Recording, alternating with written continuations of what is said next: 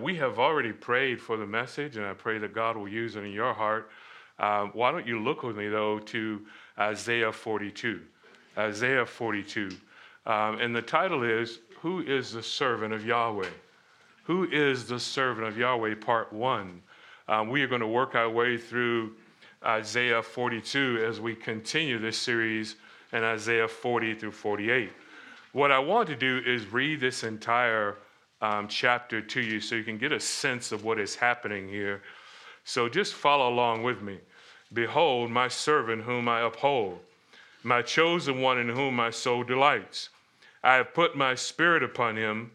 He will bring forth justice to the nations. He will not cry out or raise his voice, nor make his voice heard in the street. A bruised reed he will not break, and a dimly burning wick he will not extinguish. He will faithfully bring forth justice. He will not be disheartened or crushed until he has established justice in the earth, and the coastlands will wait expectantly for his law. Thus says God the Lord, who created the heavens and stretched them out, who spread out the earth and its offspring, who gives breath to the people on it and spirit to those who walk in it. I am Yahweh. I have called you in righteousness. I will also hold you by the hand and watch over you, and I will appoint you as a covenant to the people, as a light to the nations, to uphold, to open blind eyes, and to bring out prisoners from the dungeon, and those who dwell in darkness from the prison. I am Yahweh, this is my name. I will not give my glory to another, nor my praise to graven images. Behold, the former things have come to pass, and now I declare new things. Before they spring forth, I proclaim them to you. Sing to the Lord a new song. Sing his praise from the end of the earth. You who go down to the sea and all that is in it, you islands and all those who dwell on them, let the wilderness and its cities lift up their voices. The settlements where Kedar inhabits, and the inhabitants of Selah sing aloud. Let them sing for joy from the tops of the mountains. Let them give glory to Yahweh and declare his praise in the coastlands. Yahweh will go forth like a warrior. He will arouse his zeal like a man of war. He will utter a shout. Yes, he will raise a war cry. He will prevail against his enemies. I have kept silent for a long time. I have kept still and restrained myself. Now, like a woman in labor, I will groan. I will both gasp and pant. I will lay waste the mountains and hills and wither all their vegetation. I will make the rivers into coastlands and dry up the ponds. I will lead the blind by a way they do not know, and paths they do not know. I will guide them. I will make darkness into light before them, and rugged places into plains. These are the things I will do. I will not leave them undone. They will be turned back and be utterly put to shame, who trust in idols, who say to graven images, you are our gods. Hear, you deaf, and look, you blind, that you may see. Who is blind but my servant, or deaf as my messenger whom I send? Who is blind as he that is at peace with me, or so blind as the servant of Yahweh? You have seen many things, but you do not observe them. Your ears are open, but none hears. Yahweh was pleased for his righteousness' sake to make the law great and glorious. But this is a people plundered and despoiled. All of them are trapped in caves or are hidden away in prisons. They have become a prey with none to deliver them, and a spoil with none to say, give them back. Who among you will give ear to this? Who will give heed and listen hereafter? Who gave Jacob up for spoil and Israel for plunders? Was it not Yahweh against whom we have sinned, and in whose ways they were not willing to walk, and in whose law did they not obey? So he poured out on them the heat of his anger and the fierceness of battle. and it set him aflame all around. Yet he did not recognize it, and it burned him, but he paid no attention. Oh, there's some great truths in there, aren't there? And let me give you an overview of what is happening, in this chapter. We're going to notice verses 1-4, and it focuses on the servant, and we need to determine, well, who is this servant? We need to ask, what is this servant like, and what is the mission of the servant? And then he elaborates even further. He goes back to his thought, which has come up time and time again, that Yahweh is the absolute creator of all things. Why would you trust idols who are created by the hand of God or the hand of man?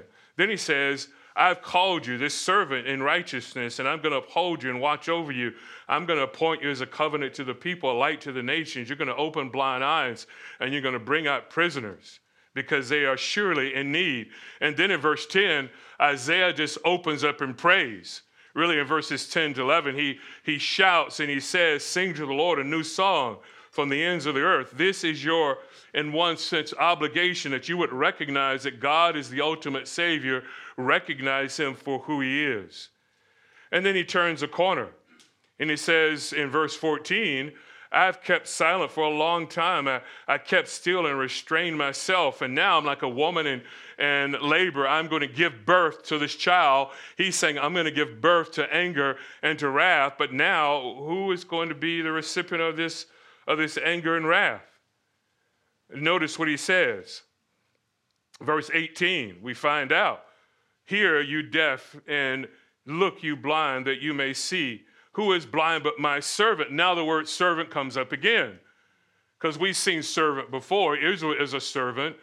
We've recognized that Cyrus would be a servant because he would deliver the people of God.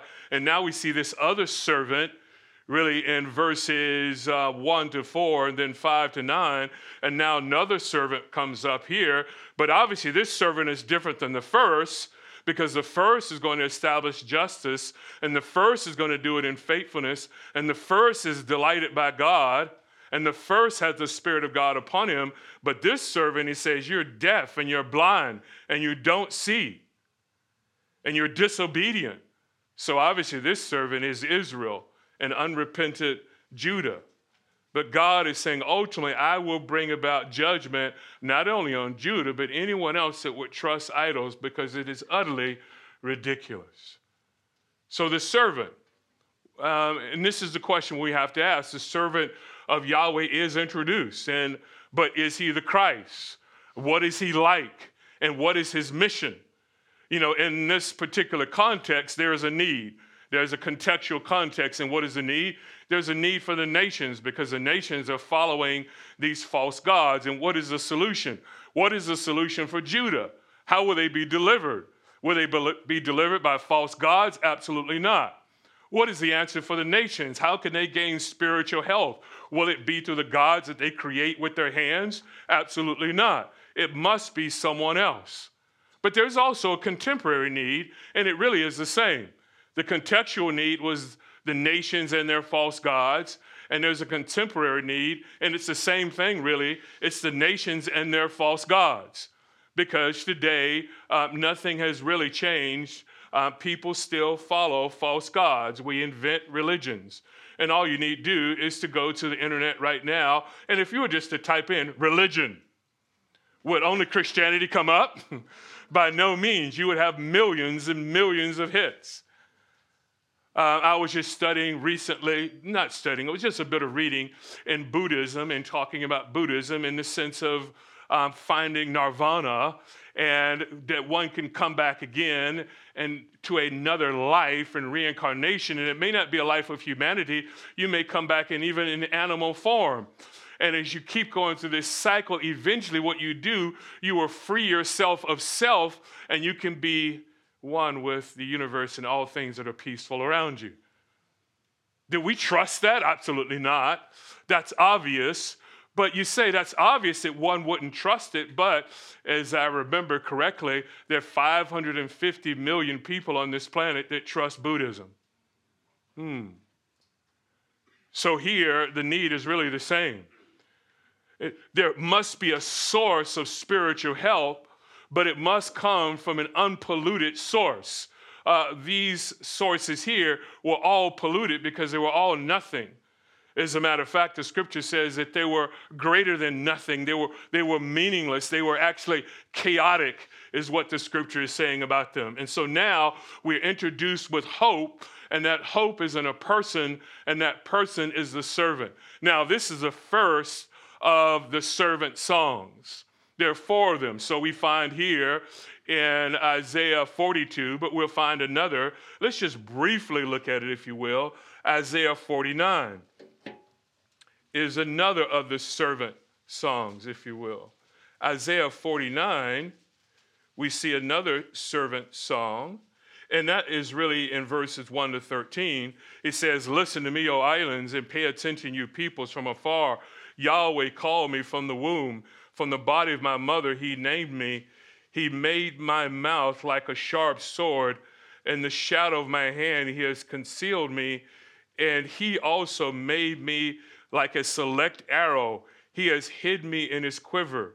He said to me, you are my servant Israel, in whom I will show my glory." But what happened, and it goes on even into verse 13, what happened? Israel didn't fulfill its role as the servant, and now there must be that perfect servant, and that servant would be the Lord Jesus Christ. You see it also in chapter 50. Chapter 50 of Isaiah is the second or the third of the servant songs.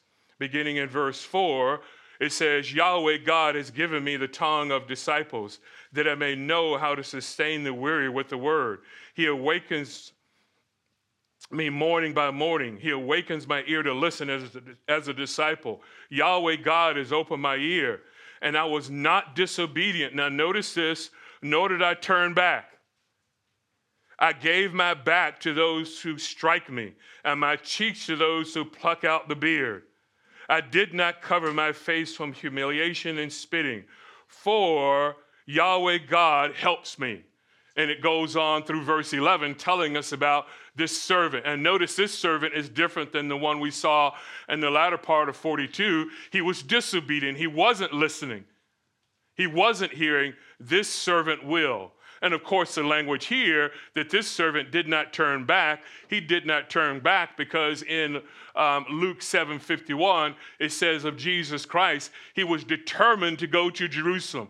The word is quite strong. The word for determined here, to be resolute, is what it's saying. It's actually a word that was used. It'd be Luke 16, I think, Luke 16:26. You remember the rich man and Lazarus, and it says, well, you cannot come one to the other side because there's a chasm that is fixed. Nothing can change it. And so Jesus Christ was fixed to go to Jerusalem, and he would not refuse the suffering that the Father had for him. This is the servant. And of course, the most famous of the servant songs, look with me just so briefly at Isaiah 52. Isaiah 52, the latter verse 13, starting in 13. And what does it say? "Behold, my servant will prosper. He will be what? High and lifted up and greatly exalted." And I love verse 14. If you were to go to my office, you'll see it actually in my office written out, and it's actually written in the Hebrew, and it's a wonderful verse that impacted my life many years ago when I was in seminary and I was in my THM, and it was a seminar on soteriology, and I addressed the issue of the suffering servant, and I went through it and translated it, and it has such a great impact on my life. Even today, it just seems like yesterday. Because he says in verse 14, "Just as many were astonishing you, my people, so your appearance is marred more than the sons of man. And your countenance than men." And what does it say? And what's beautiful about this language here when it says, "So your appearance is marred more than man," the language is saying that you are far from man. You are brutalized. This is the servant. And so now introduced here is the servant of Yahweh. He is the only solution for the nations and their vain idols. He is the only solution for Judah and their righteous exile. And I say righteous exile because they rebelled against the Lord, and the Lord righteously sent them off into exile. But yet, if they would turn to him, they would be restored. And eventually they will, because that's what Isaiah 40 and what we're studying has been saying. Comfort, oh, comfort my people. You will be comforted. I will fulfill my word to bring you back again. And see, all of these lessons that we're going through, they should be undergirding in our souls and our minds that our God is trustworthy, is he not? You can say this every week. If we were to every week come in here and say, I have a lesson about God and his trustworthiness, you should never get tired of that. Because then you walk away from here and there's always opportunities for you to say, God, I need to trust you. God, the circumstances in life are quite demanding. How do I trust you? So there are two major parts that we're going to consider in this text. And number one is this: understand the support and mission of the servant. Understand the support and mission of the servant.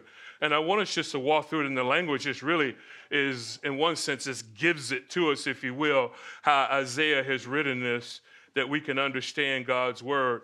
It is quite beautiful.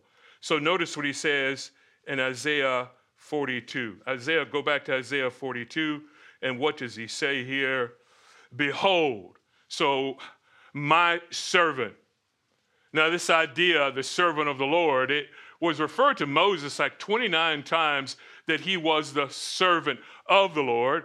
It was referred to twice that Joshua was the servant of the Lord. However, different when it says here, my servant. The pronouncement made by God saying, you are my servant. Of Israel, 14 times you'll see that Israel is referred to as my servant. And we'll find it 7 times. If you were to just open Isaiah, and if you were to read through Isaiah 40 to 55, you would see 7 times that God refers to Israel as my servant.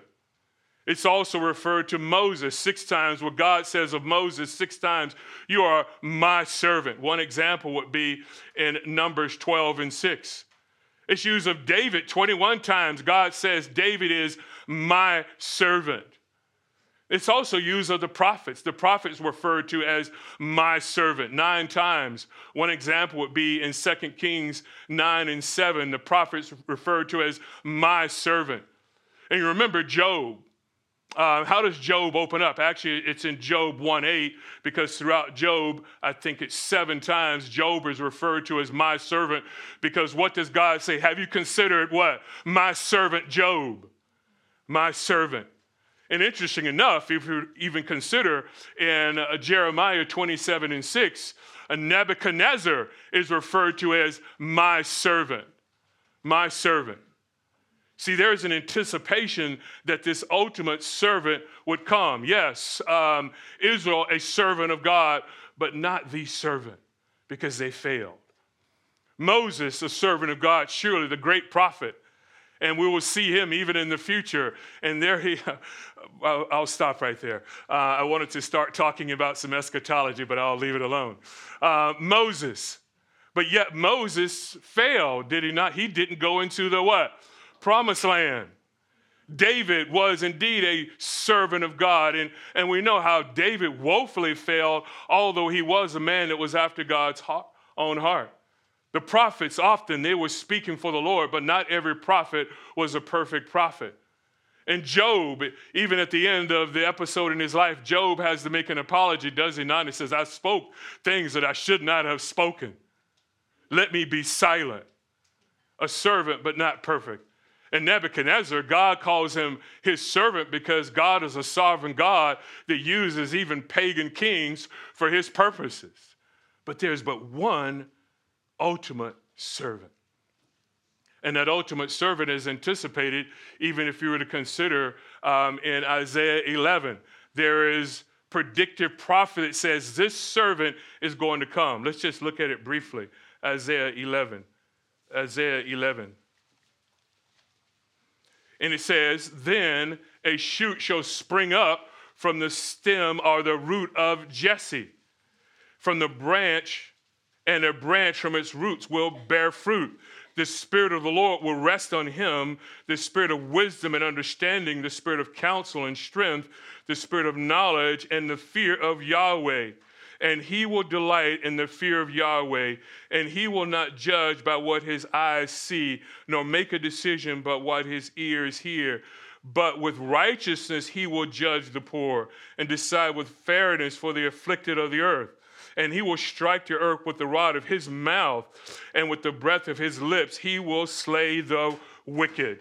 And this goes on through verse 9, gives us a picture of a servant that would be anticipated from the root of Jesse. And of course, the root of Jesse is David, and from David is the Christ. But it says something very interesting about this servant, though. How do we understand him better? Let me give you several points under this heading. Number one is this: he stands in contrast to the idols. This servant stands in contrast to the idols. Go back with me to Isaiah 42, and what does it say here? Isaiah 42, what does it say? Behold, just that word. Why is that important? That's important because if you were to go back to Isaiah 40:15, it says, behold, the nations are just a drop in the bucket. And then the word comes up again in Isaiah 41:29. Just turn back there briefly. Let's put it in a bit more context. Notice what it says, 27. It says, formerly I said to Zion, behold, here they are, and to Jerusalem I will give a messenger of good news. But when I look, there is none, and there is no counselor among them, who, if I ask, can give an answer. And what he's saying here, which of these false gods can give an answer? Which of them can predict the future? None of them can. And then notice verse 29, there is our word, behold, behold, all of them are what? What does it say? False. Of course they can't give an answer, because they don't know the future. Of course they don't know that Cyrus is going to deliver the people, because they're false gods. And it says their works are worthless, their molten images are wind and emptiness. So now the transition is this. Those words are important. Behold, the nations are a drop in the bucket. Behold, the idols are worthless. But then he says, behold, my servant. You could translate it, see, look, the nations are nothing. See, look, the idols are nothing. See and look, my servant is the answer. And this is what he's doing. Behold. So he stands in contrast to the idols. He is the solution. He is not an idol. He is the living God himself. He is the one who, just like it says throughout all these scriptures that we've looked at already, he is the one who created all things. He is the one in this very moment that's upholding even the world, the universe, by the word of his power. Here's something else we should understand about this servant. He receives support from Yahweh. He receives support from Yahweh. If we look at the text, it says, my servant whom I uphold. And the word here is a very strong word. It means to perhaps even to grip fastly is what it's saying. It's the idea that you're holding on to. It's an unyielding relationship is what he's communicating here. And I thought it interesting, even as we sang earlier, what was one of the songs that we sang? I won't tell you what it was. Exactly. He will do what? He will hold me what? He will hold me fast. And I thought the Lord worked that out, that we would sing that song, and this is what is being communicated here. He is going to uphold the servant. He will hold to him fast. And we see that throughout the life of Jesus Christ, the Father constantly supporting the Son through his ministry. So not only does he uphold the Son, then he upholds all those who are in the Son. Amen? So here's something else about this servant that we can understand, his mission and his support. He is royally commissioned by Yahweh. He's royally commissioned by Yahweh. Notice that he is chosen. Now, why do I say royally commissioned? Why is that necessary? Because he did not volunteer, if you will. He is commissioned, he's called. And this idea to be chosen is a language that one might use to choose a king. And at times you see it, it's God are the people that chose a king. God chose David as a king. He would set him apart as his anointed. And so here, God is saying, I've chosen this servant as my royal king. He will represent me and my causes in the world, just as a king today might be chosen to represent a nation. And it's, you might say, its desires in the world. So Christ is chosen by the God to fulfill the cause of God in the world. So he's chosen by God. What else do we learn about him? He's empowered by Yahweh. He's empowered by Yahweh because it's right there. I have put my spirit upon him. At Christ's baptism, what happens? And the Holy Spirit in the form of a dove descends on Jesus Christ, and words are pronounced. We hear a voice from heaven. This is my son in whom I what? Well pleased. And the Holy Spirit is upon Jesus Christ. He is empowered by the Holy Spirit to do his ministry. And we would do well, pause for a moment and think about this, just an application for your life. You would do well, as the scripture tells us, even in Ephesians 5, that you would be walking in the Spirit and the power of the Spirit. Here's Jesus Christ was dependent on the Spirit of God. And he would, because the Spirit of God is upon him, he would be successful. We see this language, the Spirit of God being upon someone throughout the Old Testament. Often it was the Spirit of God came upon him, or the Spirit of God came upon the prophet, and the Spirit of God came upon a judge. It was this sense of, one would call it a theocratic anointing. And a theocratic anointing means simply that God and someone that is fulfilling his purposes, he anoints them, he empowers them to fulfill it. But that theocratic anointing could, with some, come and go. They could lose it. And you remember the story of Samson and what happened with Samson and all of his great might. And what happened at the end of his life. In one sense, God had departed him. But what happened again? The Lord again came upon him, and he killed more Philistines in his death than he did in his life. So it had departed, and it's back again. Whereas with us and with Christ, it is upon him, and it is in us never to leave us. What else do we learn about him? Consider this. He will bring justice for Yahweh. He will bring justice for Yahweh. Notice what the text says. He will bring forth justice to the nations. But we see it repeated, because notice again in verse 3, he will faithfully bring forth justice. And then in verse 4, until he has established justice in the earth. We hear a great deal today about justice, do we not? And what is justice? Well, in its immediate context here, the word for justice is a nuanced word. But remember the context of Isaiah beginning in verse 40, particularly what we've seen in 41, there's a court case that's going on.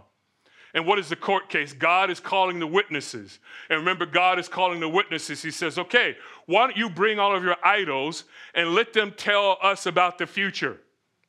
Bring your gods and let them demonstrate if they have created the heavens and the earth. Bring your gods and let them demonstrate whether or not they know the future. What is going to happen? And then there's ultimate silence because they have nothing to say. And this is why he says in verse 29 that they're empty and they're worthless. It's like they take the stand and they say nothing. They're mute. Whereas what it's saying here of God, he is going to bring forth justice. He is the one, he is in one sense now, the servant is taking the stand and is saying he will be the true representative. He will bring about justice in the earth. He is ultimately going to make a declaration that these idols are worthless. It is only Yahweh. He is going to right all the wrongs in the earth. We would surely wish that it were different. I mean, it's sad when you hear some of the stories that we've heard recently. I even heard a story, it was in Charleston. Some fellow was, some people were outside and he's kind of speeding back and forth. And he says, why don't you slow down a little bit? There are children playing out here. And he came back with now the infamous AR-15. It shouldn't really be that big of a deal. But anyway, he came back and he started to shoot at people. And there were many people there. And actually a woman that had her license to carry ended it by taking his life. Now, you won't ever, and this is a semi-social, spiritual, political statement right now, but I'll make it anyway. It's sort of is all merged together because these things are spiritual. You will never hear that story. Where is that story? That a woman that's armed saved the lives of other people. You're not going to hear that story. But you would wish that you don't even have to have those stories, right? When are all things going to be made right? When are evil people going to pay the price? I mean, the attorney for Los Angeles, someone barrels over a mom and an 8-month-old child. Thank God they both survived. And the attorney decides, well, let's give him 5 months sort of home probation. Are you kidding me? When is that going to be made right? When will there be justice? When will people not be judged by their socioeconomic status? When will they not be judged based because they know someone or they have a name? When will you not hear headlines when it says, well, such and such, whether it be a movie star, an athlete, or a politician, they were on drugs or they beat their wife or they did this and they apologized and they walked away from it. Whereas the person that's the nobody does the same thing and now they're incarcerated. When is that going to change? Not until this servant makes all things right. And that's why I said there's a contextual need, the nations and their idols. There's a contemporary need, the nations and their idols, because our idols are just called by different names. Yeah, it may not be Marduk, but it's something else. It may not be Ra, but it's something else. It may not be an Asherah, but it's just something else. And only this servant will make all things right. And notice that it's repeated 3 times. Let's go back to it again and I just remind you of it. Notice that it's repeated 3 times. So my spirit is upon him. Well, the spirit is upon him for a purpose. He will bring forth justice to the nations. The nations don't have it now. They didn't have it then. There are other people throughout history that thought that they were bringing justice. Cyrus thought he was bringing justice. He did not. Nebuchadnezzar thought he was bringing justice. He did not.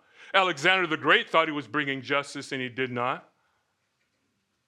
And then he says in verse 3, he will faithfully bring forth justice. Now that's important. Some translations may say this, in truth, he will bring forth justice. Why faithfully? Because the Christ, Jesus Christ, faithfully served the Father, did he not? With faithfulness.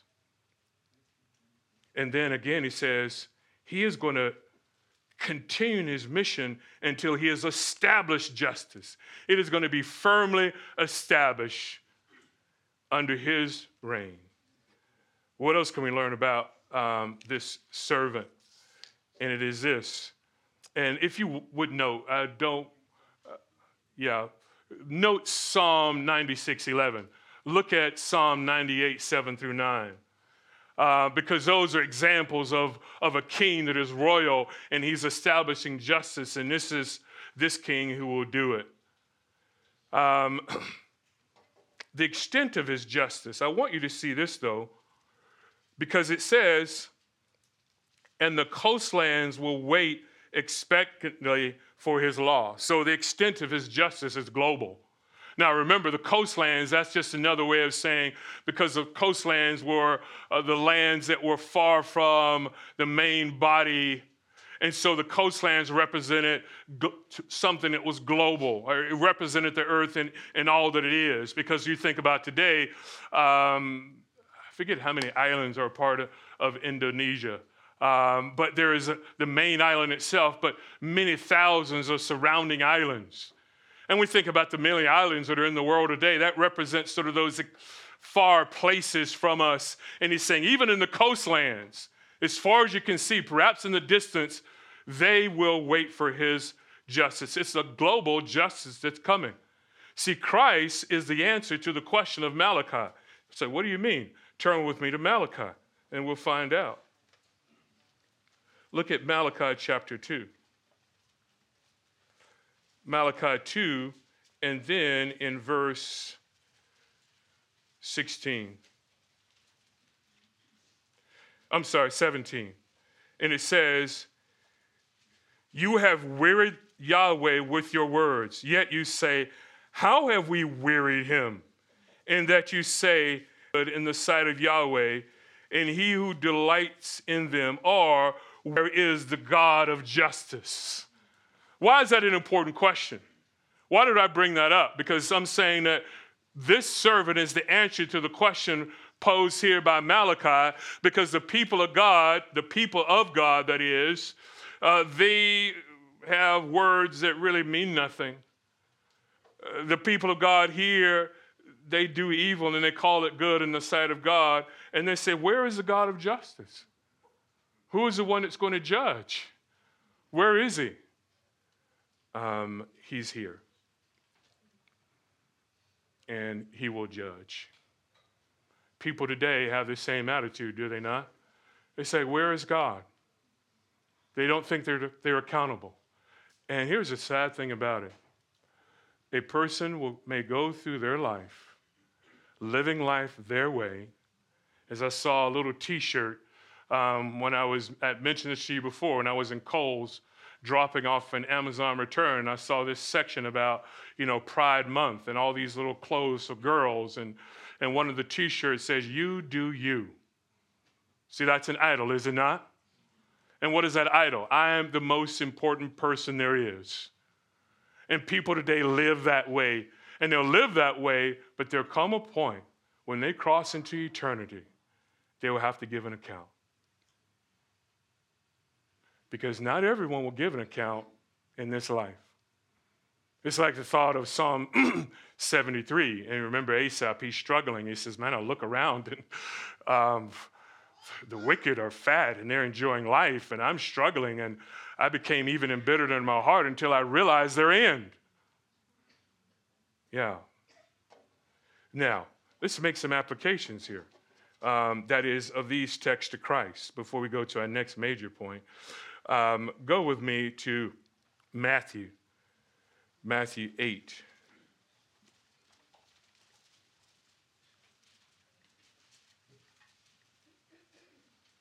Matthew 8, and it says here, this was to fulfill what was spoken through Isaiah the prophet. He himself took on our infirmities, and he did what? He carried away our diseases. And then if you were to look with me to Matthew chapter 12.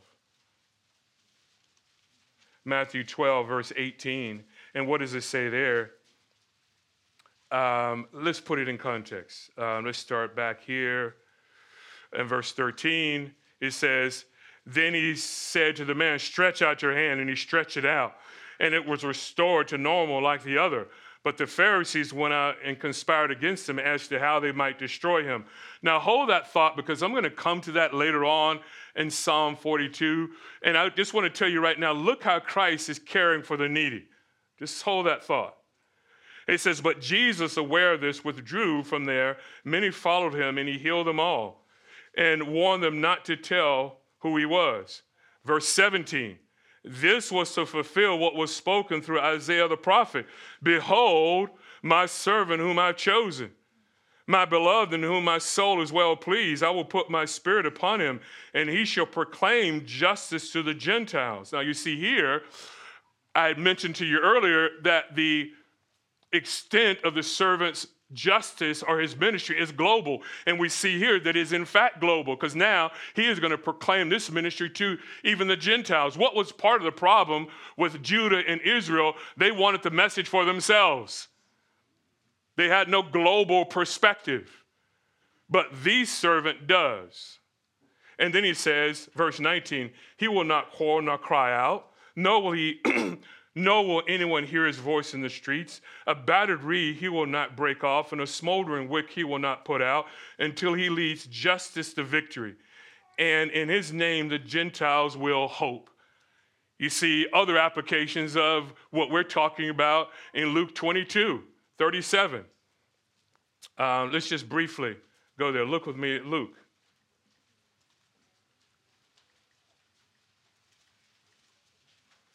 And what does it say?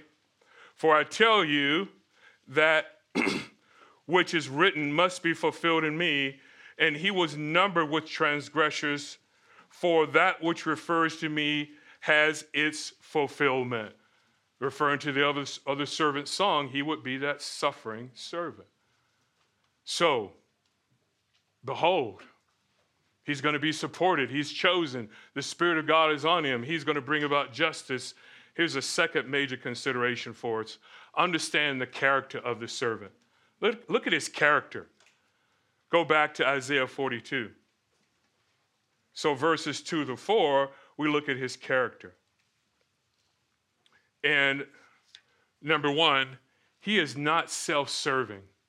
He is not self-serving. We saw that communicated in Matthew's account. He's not going to crowd. He's not going to make his voice heard. In verse 2, it says, he will not crowd or raise his voice or make his voice heard in the street. Now, pause for a moment. You say to yourself, hold on a second. Every gospel that I've read, Jesus Christ did what? What did he do? He went out and preached, and he told people, let them hear and repent. The kingdom of God is at hand. And he made declarations. So what is this saying? He's not going to crowd or raise his voice or make his voice heard in the street. Understanding the word means that he is not going to force this upon people. He is going to speak truth, but it won't be forced upon them. And as well, he is not self-serving, because Christ, we see consistently in his ministry, he was always bringing people to the glory of God. Think about the glory of God and who God is. It is my Father. It is my Father. It is my Father. So he's not self-serving. But notice what else we see in his character. Verse 3, he will not overpower the weak. A bruised reed he will not break, and a dimly burning wick he will not extinguish. So bruised reed, and earlier in Isaiah 36, it talks about Egypt is like a broken reed. It means it's fragile is what it's communicating. And it says there are going to be people that he will interface with. They will be weak in life, and I'm going to restore them. Whereas other leaders, they would squash them. They would put their foot on their neck. Not this servant, not at all. And notice what it says, a dimly burning wick he will not extinguish, or it could be a smoldering wick. Some translations say a faintly burning wick. And think about it. We don't think about a wick much, right? But perhaps, well, even if you went camping, you're going to probably have something that's solar powered. That's just where we are today. But think we have to go back a little bit. And if you did have a candle, from time to time, you might put out a candle. Maybe it's just for atmosphere, I'm not sure. And as you see it coming to an end, you can say, enough of it, it's done. And he's saying, there are going to be people like that. They're like a smoldering wick. It's flickering a little bit. And either you can put it back into the oil so more can come up, or you can just say, discard it. It's not worth it. He said the servant will not be that way. They're going to be people, and they're flickering in life. This is the image that is being communicated here. Either you can say, you really don't give up enough light, you're really not worth it, so we're discarded. Because we do that with things, do we not? We figure, it's not worth it anymore. Let's get rid of it. Either you throw it away, or sometimes you say to yourself, well, maybe you give it away to some. I just came back from this trip to Minneapolis, St. Paul, and I've got to go. I've mentioned it to Joanne. I said, I've got to get another suitcase. This thing is terrible. I was literally dragging it through the airport. The wheels weren't working at all. I'm thinking, and the handle was shaking on it. I just thought I could go, the old-fashioned way where you used to carry your luggage, right? That just shows us where we are in society, right? I've got to get another piece of luggage. The wheels aren't working properly. but I'm going to get rid of it. It's not serving its purpose anymore. I could repair it. I looked at it and I thought, I could probably order it, take that apart. I think I can do it, put new wheels on it. No, I don't think so. Let's get rid of it. Yeah, I'd make a decent salary. I could get another piece of luggage, right? But he says, they're going to be people.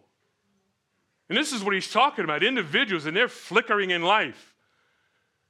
And if it's a wick that's flickering, you may say it's not giving enough light, get rid of it. He says, no, the servant will do what? He's the one that's going to breathe on them. He's the one that's going to give them life. And now they can now be lights in the world. Amen?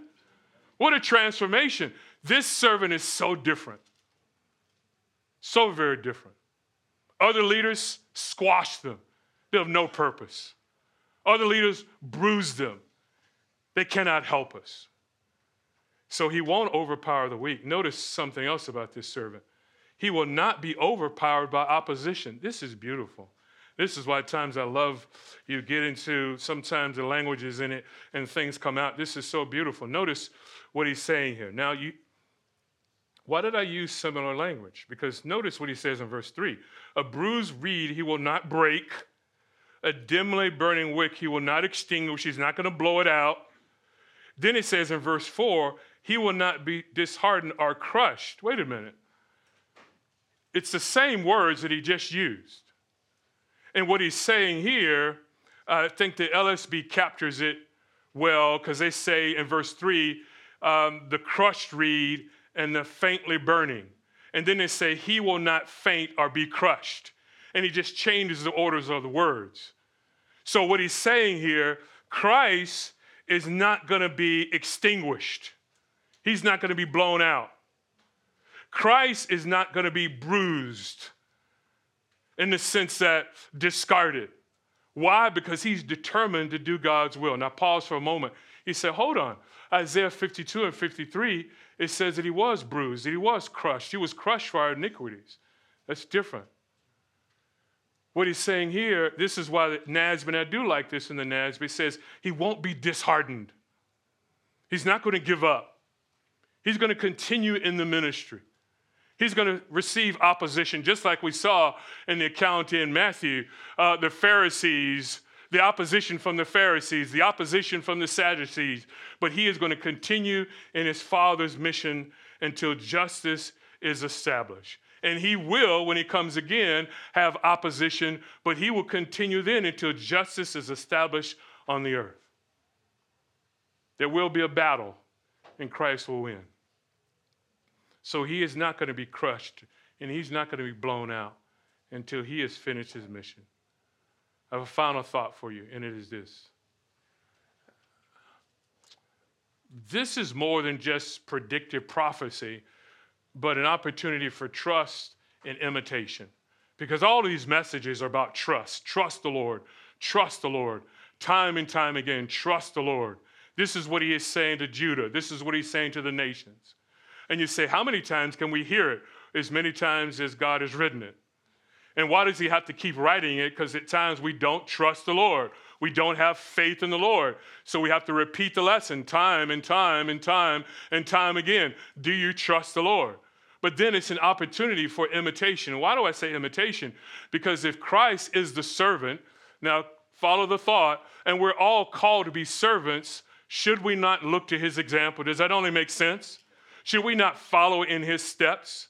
So I would say this, that we should think about applying the key words to our Christian life. What key words? Well, the key words that are here. My servant. Pause. This is my application for you. When he says my servant, remember that's limited. There are other people that are referred to as the servant of the Lord, but when God says my servant, limited. The question for you is this. Let's start right at the beginning, and it's this. Do you know Christ? You can't be a servant of the Lord. You can't have the title, my servant, if you don't know Christ. I mean, do you know Christ? That is there a moment in your life? Now, I know not everyone can point to that exact moment where you realize, I'm undone. I need Christ. I have intellectual assent. I know answers. I appreciate even certain things in the Bible. Maybe I appreciate a great deal of what's in the Bible, but do you know Christ? You cannot possibly be his servant if you don't know him. And then if you know him, the question is, will you be a servant like Christ and give your life for other people? Are you a servant in your home? Are you a servant at church? Are you a servant where you recreate? Will people know you as a servant of God? So it's no point of us to talk, well, this is wonderful, Isaiah 42, and look at this great servant that we have, if we're not going to follow the servant. If we don't know this God, because remember what it says about the servant. It says, in whom my soul delights. And why did his soul delight in God? Because he would be a faithful servant. So the question for you then is, does God delight in your soul? And I pray that it's the case. But every once in a while, I feel like we need to stop and ask that question of ourselves. And we as preachers need to ask it of those that are sitting under our teaching. Do you know Christ? Are you truly a follower of Christ? And not a follower of religion, or not a follower of a movement, or not a follower of a popular preacher, but the living God. You know him.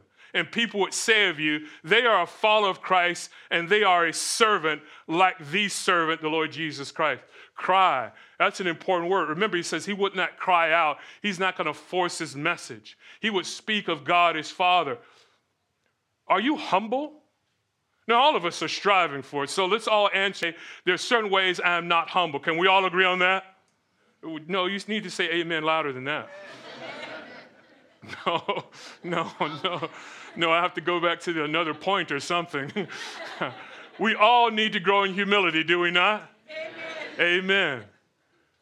But so be like the servant. Here he is. If there's anyone that could say, turn all attention and affection and everything to me, it would be Christ. Now, I'm not saying he didn't do it, but then what did he do? He directed it to his Father. Will you direct all attention and affection to your Father? Disheartened. He said he would not be disheartened. Do not be disheartened in the work of the ministry, right? Whatever you do it unto the Lord. And you do it with all your might and with all your strength. And we should not be discouraged in the work of the Lord. Because why? It is his work and it is for his glory. So don't be disheartened. And then wait. Notice the nations wait for his instruction. It says his law, but it says the coastlands wait for his instruction. Do you have a heart like the nations that are waiting and hungering for the things of God? I mean, it's good to say the nation should wait, and this wicked world should wait, and this wicked world needs the law of God, and this wicked world needs the instruction of God. But what about your own heart? Do you have an expectation? And this is why some translations say they wait expectantly, or expectantly wait for his law. Is there an expectation? I can read the Word of God. Is there an expectation I can study the Word of God? The servant. Be like the servant. This is not just a prophecy lesson. This is a life lesson. These are all life lessons. And we're called to live our life like this servant, who it says, yes, he wasn't crushed in this sense. He wasn't disheartened. But I remind you again, he was crushed for your iniquities. Father, we thank you for these words you give us. I pray that they would encourage our hearts. In Christ's name, amen.